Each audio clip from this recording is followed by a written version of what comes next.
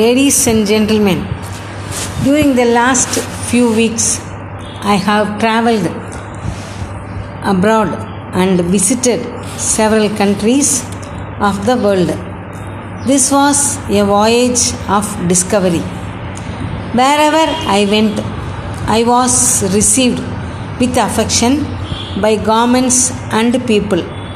This was truly a welcome to the people of India whom I represent. My visits began with a trip to the Soviet Union.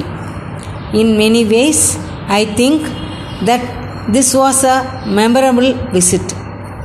The Soviet government and the people have great friendship for the people of India, and they have stood by us all along, even in periods of stress and strain. They are anxious to be of increasing help in our economic development. This has been a very useful visit indeed. Later, I was able to visit Canada and also attend the Commonwealth Prime Minister's Conference in London. In all these countries, there is a plenty of goodwill for India. They are all our friends, and our mutual relations are bound to get strengthened further. I need not talk to you in detail about the very close and friendly relations that exist between the United Kingdom and India. Canada is another country which has been friendly to India and particularly helpful in the efforts that we are making for our economic development and in the field of atomic energy. The reception given to me by the people of Canada was really very warm. I would like to say in this connection that the Commonwealth Prime Minister's Conference was indeed a valuable experience.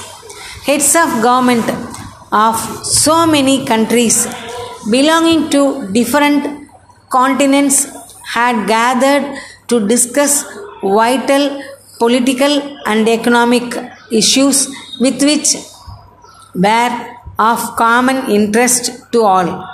Our deliberations and the conclusions we reached are bound to have an impact on current world events.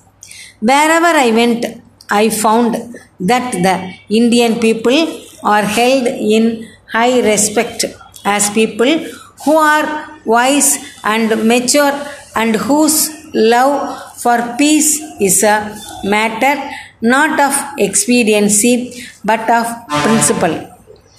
Our self-restraint has been appreciated and we are regarded as people who can be trusted and relied upon to pursue a rational course of action.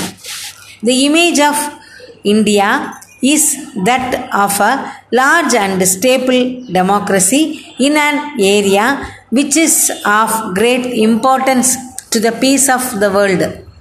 Though the countries that I visited have different systems of economy and political ideology, I was impressed most by their sincere wish and great desire for peace in the world.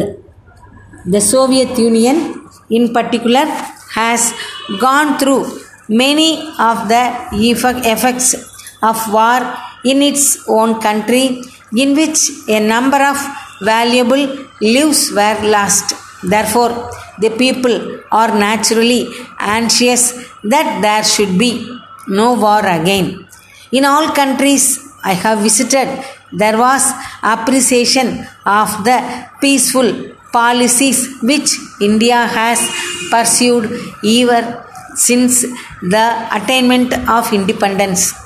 I explained to the leaders of various governments that India was firmly committed to the path of world peace, which has mostly welcomed by them.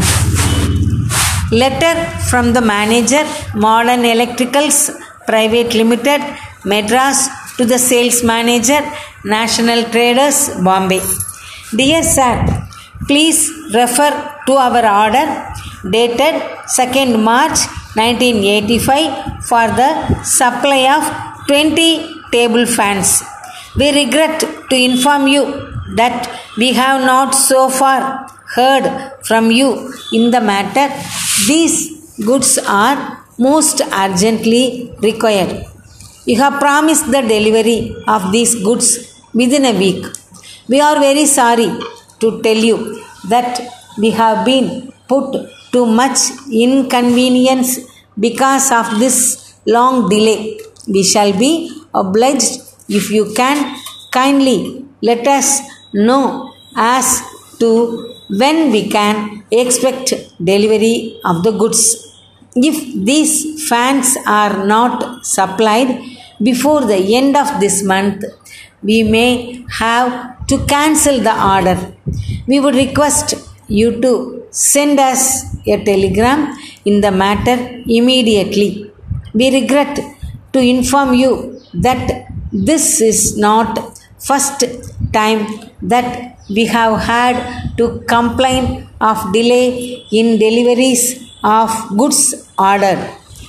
As these goods were wanted as soon as possible, we had particularly insisted on their prompt delivery when giving our orders to your representative, who promised to supply them immediately. Yours faithfully.